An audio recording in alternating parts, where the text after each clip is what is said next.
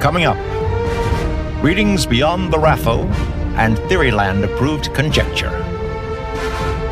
Deep dive into the spells and scrolls of nerd culture. Absorb Stormlight. Hone sympathy. Harness Sayadar and Sayadine. This is Phantology.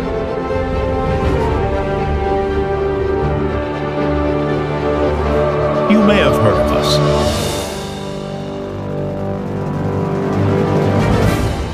What's up, Withered? Me and Josh are back again, reviewing the John Wayne Cleaver series by Dan Brown, in part Dan Brown, or by Dan Brown, by Dan Wells. Man, maybe if we ever scrape the barrel real low, we can start reviewing Dan Brown books. There's no chance we could ever do a better review than John Oliver did with his Da Vinci Code rant. So if you haven't watched that, you should. It's hilarious. So Dan Wells, in part because we were inspired to read this series, in part because he is co-writing with Brandon Sanderson going forward in the Cosmere. So, and we're kind of decided, I think both Josh and I had this series kind of like far back on our TBR list, and it was moved forward a little bit once that announcement was made. Is that fair to say? Yeah, that's definitely fair to say. Yeah. So, and the first book, I'm Not a Serial Killer, did not disappoint. We already have a review for that. It's been made into a moderately successful movie that you can watch on Amazon Prime. So I guess the first question we have is if I Am Not a Serial Killer was a one-hit wonder or not. Yeah, I would say definitely not. I mean, I think that the second and third books are at least the same quality, if not improve on I'm Not a Serial Killer in some ways. In a lot of ways, actually. I think that you can definitely see the growth of Wells throughout these books, and that he knows what really worked in I'm Not a Serial Killer and focus on those strengths. That's fair. So yeah, because it's pretty easy to, with like a book that's based so strongly around like a specific concept, mainly like a protagonist fighting against his psychopathic tendencies, right? Like that's easy to wear out that concept like pretty quickly, right?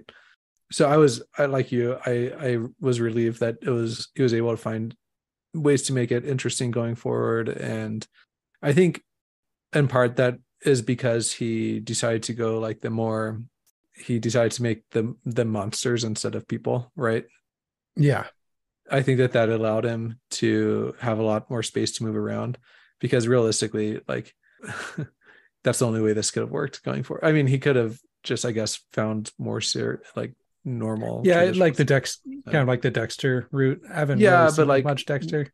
Realistically, like is a 17 or 15, 16, 17-year-old kid going to be able to do that like without upending his whole life, versus like if he has like monsters coming to him, like that's like a little bit different. So yeah, I think that it was able to transfer into being like the longevity of the series was like, I think, made possible because of that choice. Right. And kind of finishing the first book, I was kind of worried about that. Like I was like, oh, there's 6 more of these, I guess 5 more plus a novella. Like, how is this going to work? I think, like I enjoyed John Wayne Cleaver's character through the first book, but it's like, oh man, this might really wear on me. And this is just a review of the first trilogy. But for sure, I will say that by the ending of the first trilogy, he hadn't started to wear on me yet. See, I kind of disagree with that. Like, I think to me, I'm in the middle of the 4th book right now, and I mean, I won't spoil anything, but like it's his personality's kind of gotten tiresome for me a little bit throughout as the series goes down, mostly because it doesn't seem like he's learning anything new, or like, you know what I mean? Like he always asks the same question, like, what does the killer do that he doesn't have to do? Like, I don't think he ever asks anything other than that, right? So yeah, I would, and maybe that's believable because really like all these things have been happening like rather quickly to him. But like as an audience member, it's not like super enthralling to read that, you know? Yeah. I will say, I don't think throughout any of the books, the mystery of who the killer is really that intriguing at all. Like it's usually pretty obvious, I'd say, within the first act of the book who the killer is. I think the more interesting thing is watching like John's character figure it out, but also just decide what he wants to do with that information. That was definitely the case with the first book. Like he knew that was Cowley, what that's his name, or his next door neighbor. Like he knew that within like seeing him murder the hitchhiker and like, I don't know, the first half of the book. And so it was more like figuring out how to take him down, figuring out if he even wanted to kill him, or so I agree with that. Watching him struggle with that information. I do wish that with all the books, the mystery of who the killer is would be handled better. Like kind of, or just, I don't know, usually like we can talk specific. So let's get into full spoilers for the first full spoilers. So this is 3 books. We'll start with the second book and then move on to the third book. What about that? So I'm just trying to keep them straight. Yeah. So the second book was Mr. Monster. Yeah. Right. Okay. Yeah. And the killer for that one was the FBI. Like that was he FBI or just, he was FBI. Yeah. I mean, that one was so obvious. Did you see that coming or not? I mean, I read these very quickly. Like I listen to them, like I like binge listen to them. I can't remember if I binged that one on a road trip or something. So I don't know if I caught the fact that it was, but like I also wasn't like stewing on this, Yeah, but it's just like, oh, here's this brand new character that's kind of important. Yeah. And for sure.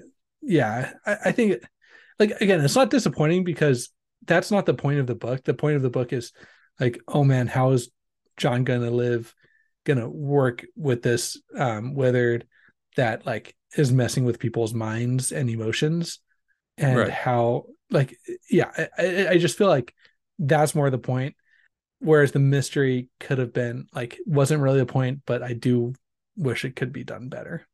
Yeah.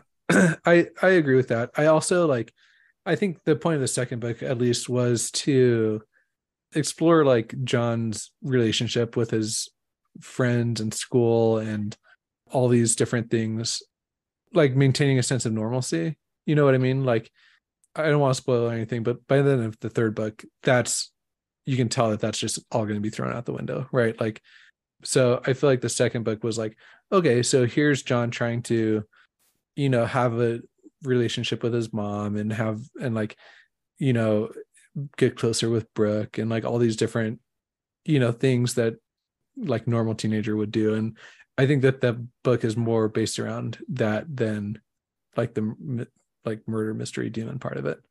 Yeah, I agree. And again, where these books really do shine are the character development aspects of it, and specifically John's character, but also like when he spends time developing outside characters like Brooke and like Marcy.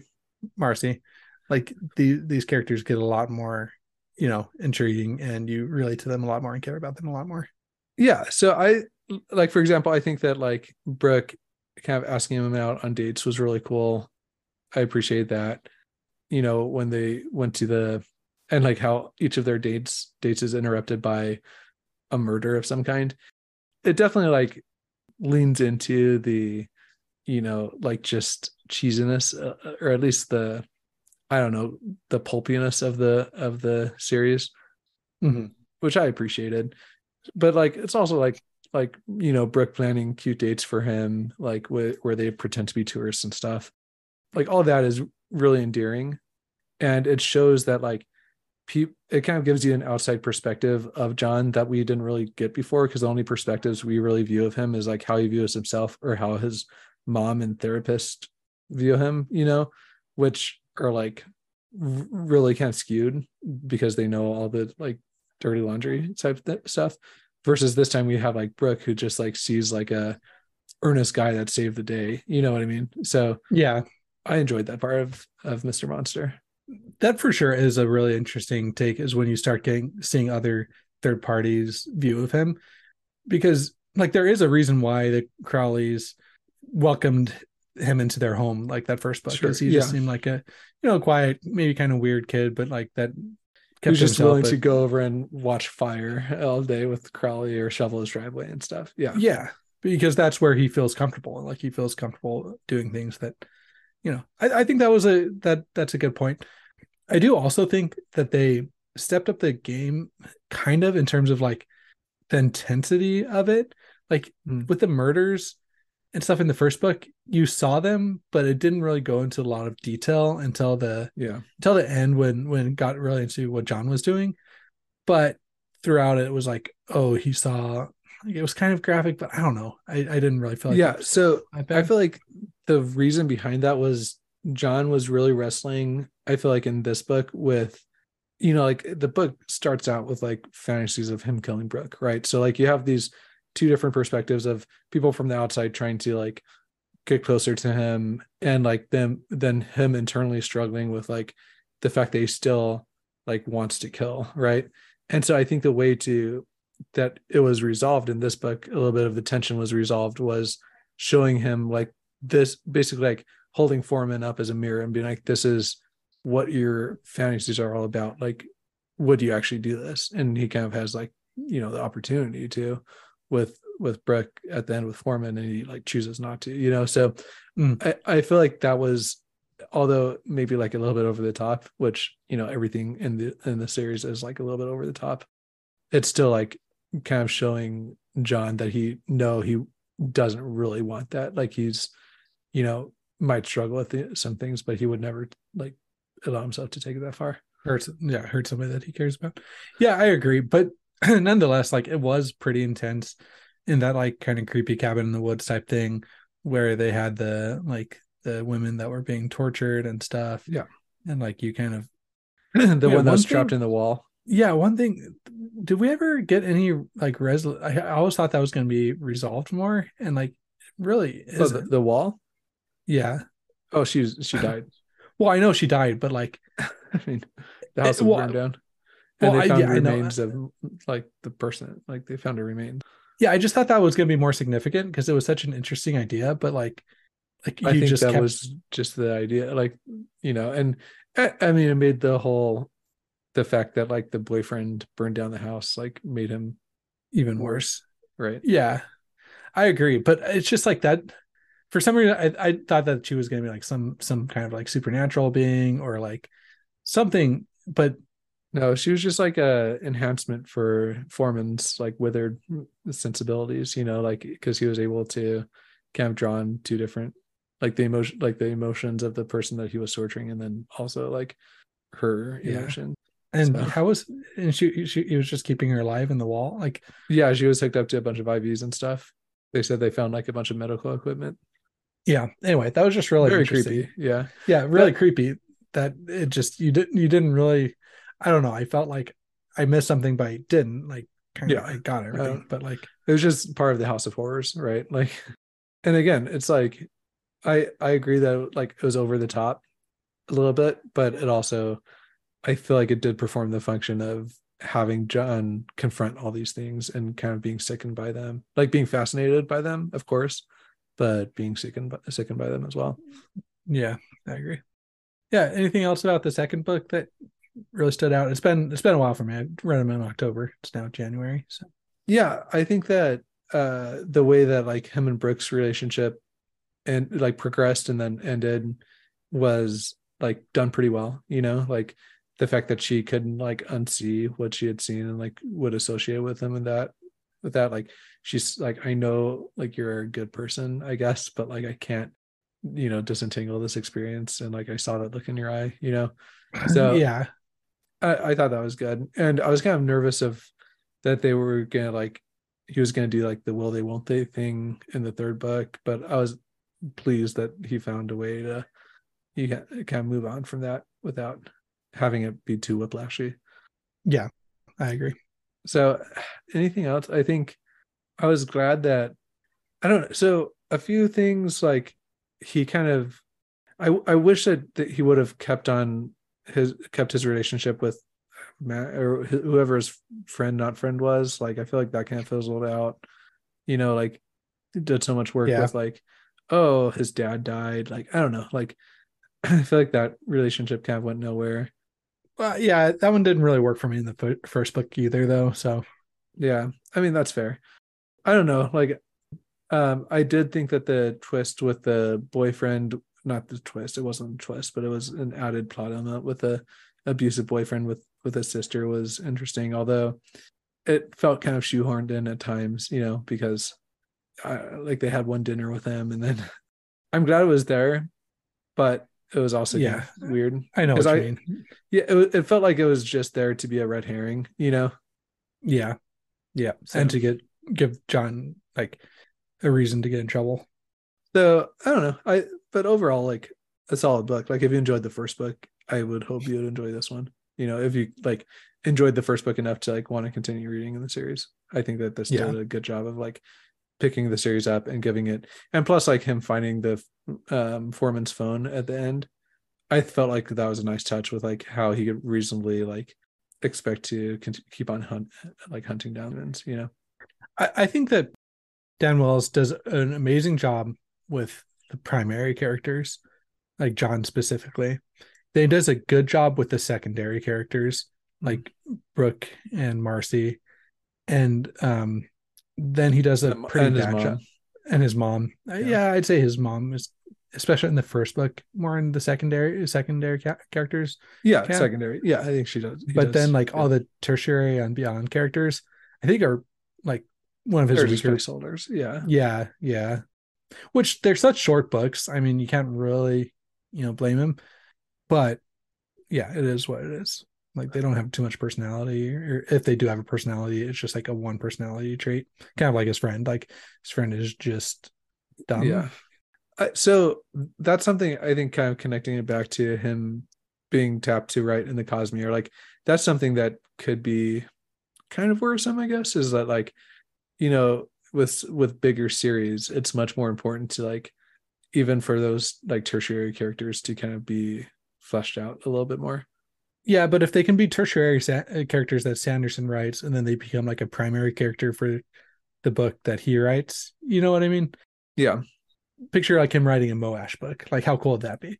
Or like I don't. We shouldn't spoil too much about the Cosmere, but like I think you could think of a lot of characters, and from the Stormlight to Mistborn, that he could take and do a really good job with writing in that's fair novel. Okay.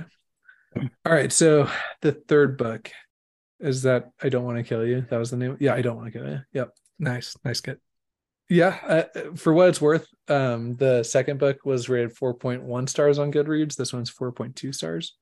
Yeah. How did you like this one? Yeah, I think that makes sense. I think for me, the series goes first. Number 1 was the best. Number 3 was the second best. Number 2 was the third best. Yeah. Really bad. I really liked this kind of shtick in this one. Like the jumping wizard that would go infect the minds of young women and like slowly drive them to suicide. I think it does a good job in and of itself of serving as like a nice scare factor, as well as like, a pretty good meta commentary on like society and stuff, and like the rising suicide rates in young women and young men too, but for different reasons. Yeah, like I think it was good. Yeah, I agree. I also like the fact that there's like an actual normal serial killer in this one, and that I felt like that was kind of a nice gotcha moment where it's like, okay, not everything has to be mystical, right? Yeah, so I thought that was a good twist to it. Yeah, because you're always trying to connect them, like, oh, like you kind of figure that it's not just the teenage girls committing suicide, like that they're not just like, it's not really adding up. And it's not really adding up with the other serial killer, but like, see, this feels much more like it's not like a Sanderson book where there's like a Sanderlanche, but it's kind of more like a M. Night Shyamalan book, right? Where it's like, okay, you have like maybe clues that you could kind of be putting together a little bit more with like the suicides and stuff, and how those kind of become important near the end, So I enjoyed that. I also really enjoyed, again, like I mentioned when we were talking about the first book, I enjoyed that after him and Brooke's relationship ended, that I think it's Marcy, right? Yeah. She kind of stepped in, and I enjoyed the fact that they were like solving crimes together. I thought that was really well done. Yeah. And it immediately made me like, I don't really want to compare the two, but it like made me like her kind of more than Brooke. Yeah, she was willing to like appreciate John for who he was, for like, you know what I mean? and maybe that was just the fact that they spent a lot more time together, right? Like Brooks was like a 2 dates type, situation. So I don't know. Maybe that was just John being willing to share more of himself, I guess. But and the fact that like her dad was in the police force, he was kind of using her for that in the beginning. But yeah, I thought that was a highlight for me.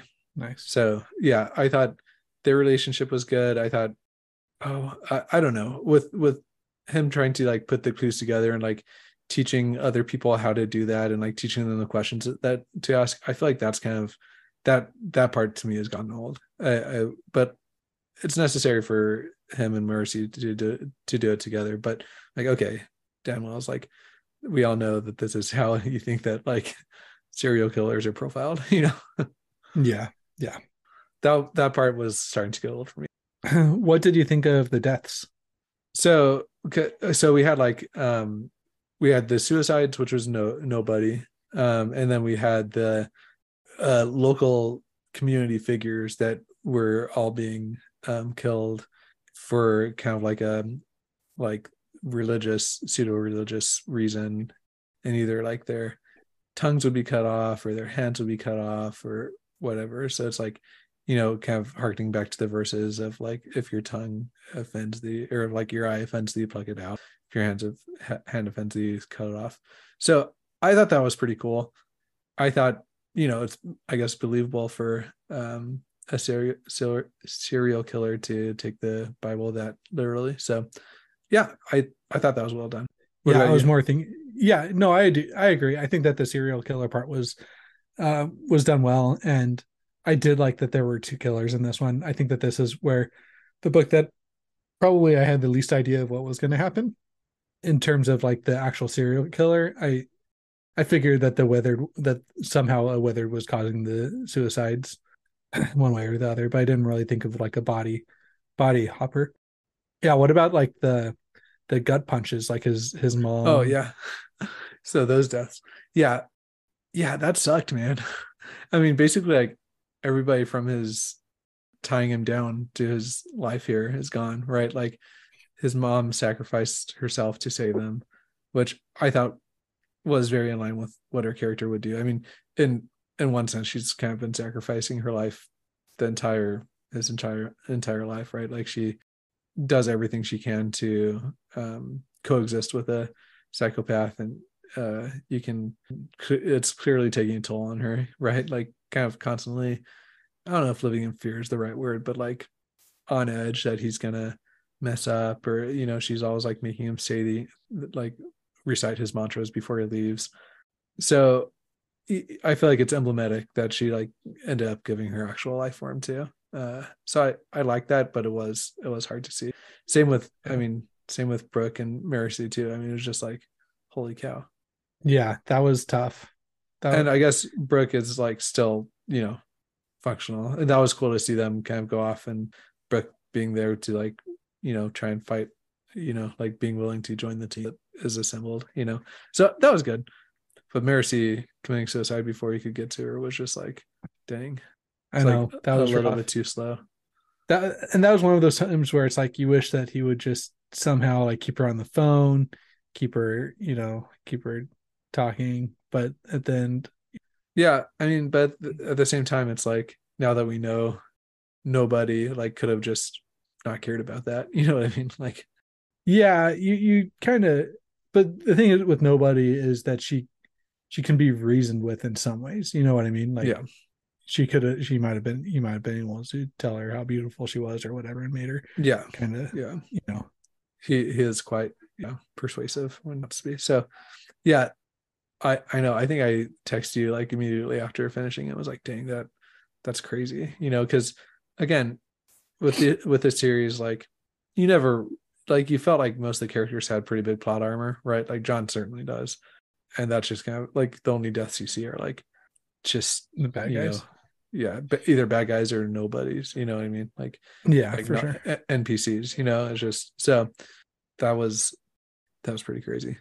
And so okay, I don't want to spoil anything, but it's clear at the end of this book that John is about to join like an FBI team and like leave, right? Like go off right, that's pretty clear. So that is one thing I dislike, when I can tell authors kill people off to like, I Set feel up like the I next. yeah, to set up plot things for future books. Like, I don't know. That's, it all seems kind of cheap to me. So I didn't love that. But I mean, maybe that's just, the way that it needed to happen. But I mean, again, like, the mother could have just been like, all right, I know that this is your calling. Like, see ya. Call me. Yeah, I could see that. So I don't know. I kind of wish that would have happened, but I guess that, depending on how he wants to go with the series, like, John just needed to, like, only rely on himself from this point on, or whatever. Yeah, and John would have always been worried about his mom and going back to check on her and stuff. So what did you think about John sparing the life of the serial killer? Yeah, and that was really interesting. I was glad he did. I think it kind of kept his humanity in check, especially because, again, he could see himself in him a little bit. Yeah. So I think, it's one of those things where I'm glad he did it. But yeah, it's like, so he was willing to draw the line at only killing the withered or the cursed or whatever. But yeah, I thought it was kind of like, I don't know, man. Like, if you're gonna, like, this person's killing people, like, you gotta take him out, like. But he had him trapped pretty good, right? Like, until the cop, I can't. Yeah. Didn't they? I feel like he fought back for a little bit, and no, yeah, that's what happened. John was gonna spare him or whatever, but then the guy fought back, like, lunged, took him out, and then John was able to talk him into basically killing himself. Oh, killing himself. Oh, yeah, that's right. Yeah. So I thought that was good. Like, it showed kind of like the fact that John is more capable for more reasons than just like stalking people and figuring out how to kill them. So yeah, but she is good at that too. So what about the priest? I mean, that's, again, like, an example of, like, kind of like the therapist from the first book, right? Like, a character that's kind of introduced. I mean, I guess the therapist dies, but, like, I don't know. I kind of wish that that the priest guy could, like, stick come around along. to That's something that, like, Johnson. Dresden does really well, is they, he kind of introduces this, like, side character, and then that side character just kind of pokes his head in every once in a while until he, like, ends up becoming a main character. Yeah, no, I agree. He does. Yeah. So anyway, that's, if you haven't read Dresden, that's fine. But, like, I feel like that's there needs to be more of that. If we're, like, if he's going to be six books deep in this series, he needs to have a developing cast of characters. Yeah, these are pretty serialized. You don't get that as much with these books. Yeah, but even serialized things, you could. I mean, I guess I'm not too much of an expert in serialized things, but I feel like they end up having the mortician or the, I don't know, detective that pops in every once in a while. Yeah, so. No, I agree. It goes back to the tertiary characters, doesn't do a great job with them. Yeah. I think it's also interesting that John needs somebody to, like, pretty consistently, like, either take out his frustrations on, which is, like, kind of the priest here, or, like, throw theories against the wall. Like, he needs, like, an outlet a lot of the times. Somebody to talk to. Yeah. Right.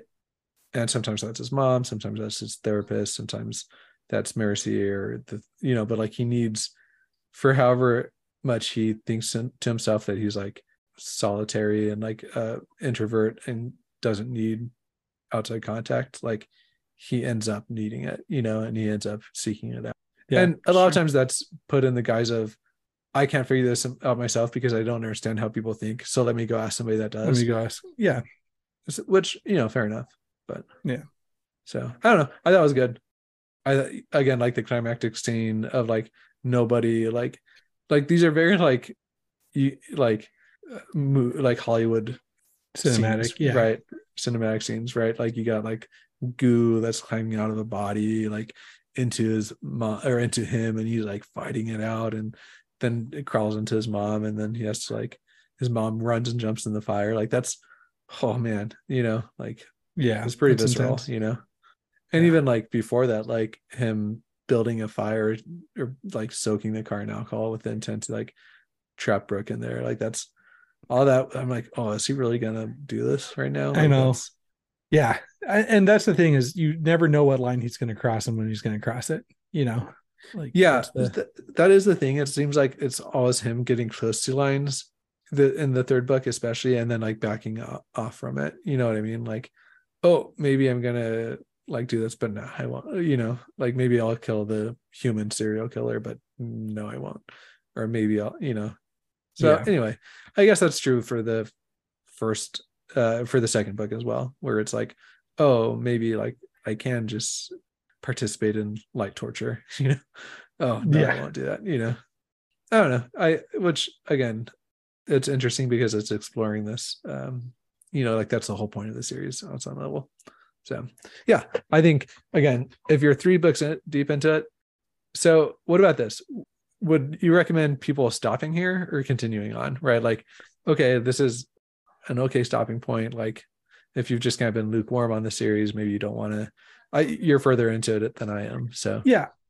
That's a great question. I think if you've liked the series, then for sure keep going. You know, like I think that if you don't like the series, then you shouldn't keep going because it's not going to get significantly better. They do change things up enough that there's a chance that you might like it if you keep going. But like if you really don't like it, if you don't like John, then there's no point in reading. Right. I think if you're lukewarm on it, then maybe it's like a good chance to like put it down, read some other stuff, and then like let it sit with you and then come back to it. Yeah. And then That's that's kind of where I'm at with it. I think that I was enjoying it enough that I just binged the whole series, just like book after book. Boom, Yeah. Boom, boom, boom.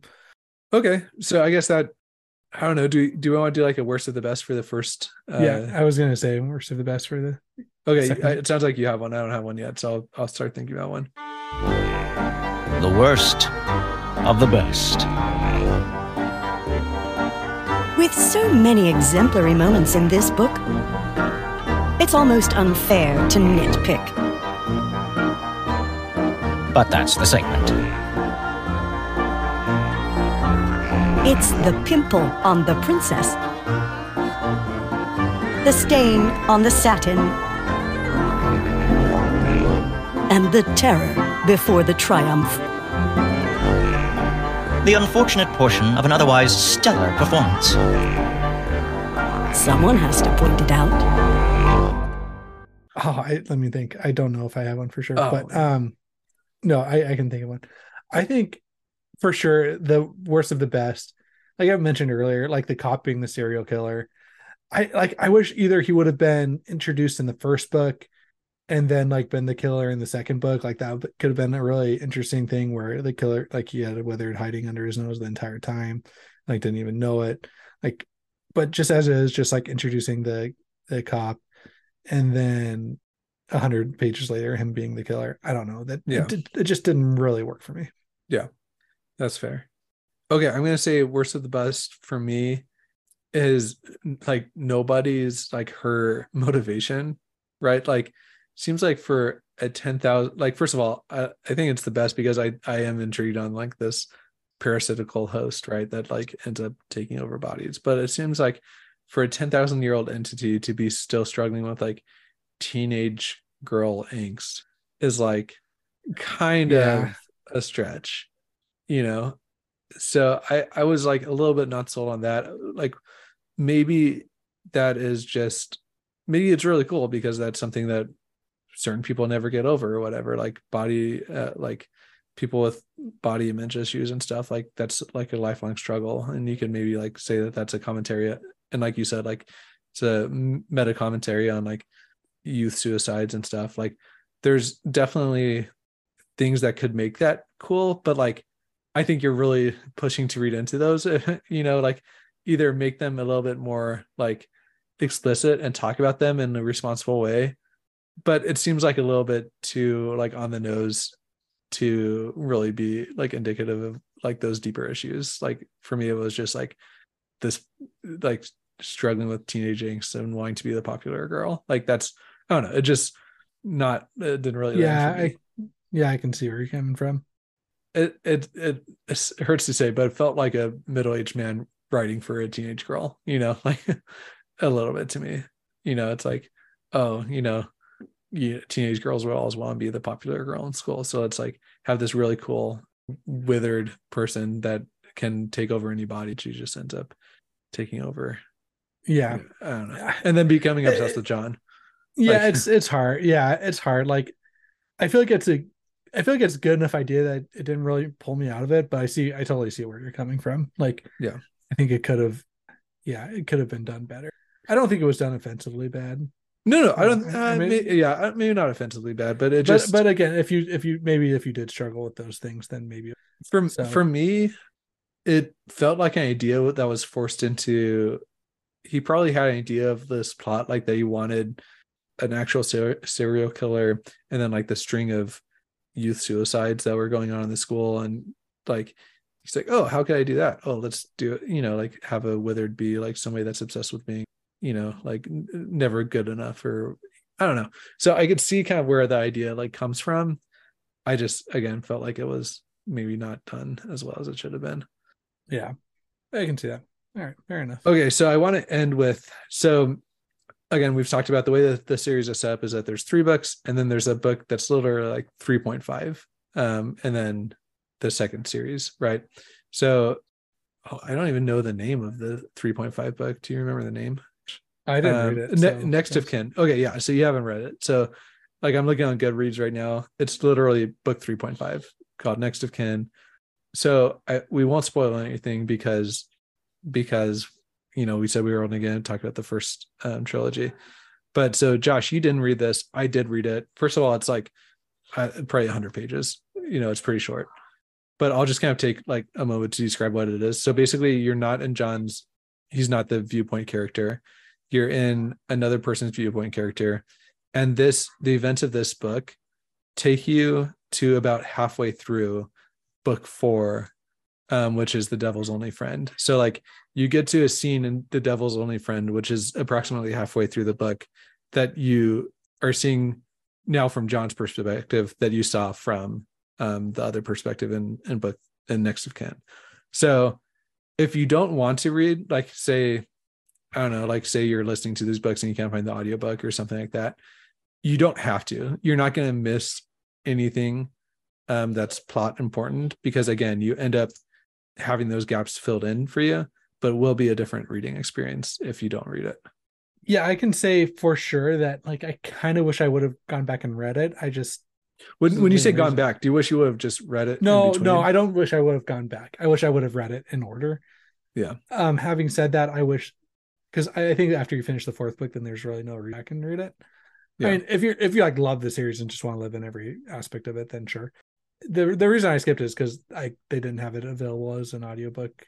Or is it? I don't know if any book on any of the libraries. Did you read it or listen to it or what? I read it, but again, it was super short. Like I probably read it in a couple hours. Yeah, I think I forgot what I was doing, but I was in a position where like I could only listen, and I just wanted to keep knocking them out. So like I don't really regret not doing it, but like I think it would be a better experience to read it than to not. It's certainly like a, it's a unique thing that I haven't seen. I can't think of, like off the top of my head, I can't think of another story that's done this. That's kind of like, imagine if the best way you could describe it is like, imagine if like the little novellas that are in between each Stormlight book, like Dawnshard or I think that's a perfect way to do it. It gives you a different perspective on it. But like those are kind of have been self-contained side stories, but like imagine if those stories like were like interwoven with the actual plot of the next book. Well, they kind of are. Like you never get like a convergence, right? You never see, oh, this is right where Dawnshard ends and here's the same scene from a different perspective.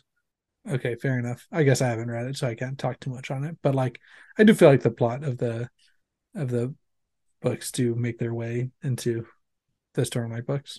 Yeah, and very tangent. This is like 2 main characters like kind of meeting up, so I don't know. It's a cool thing.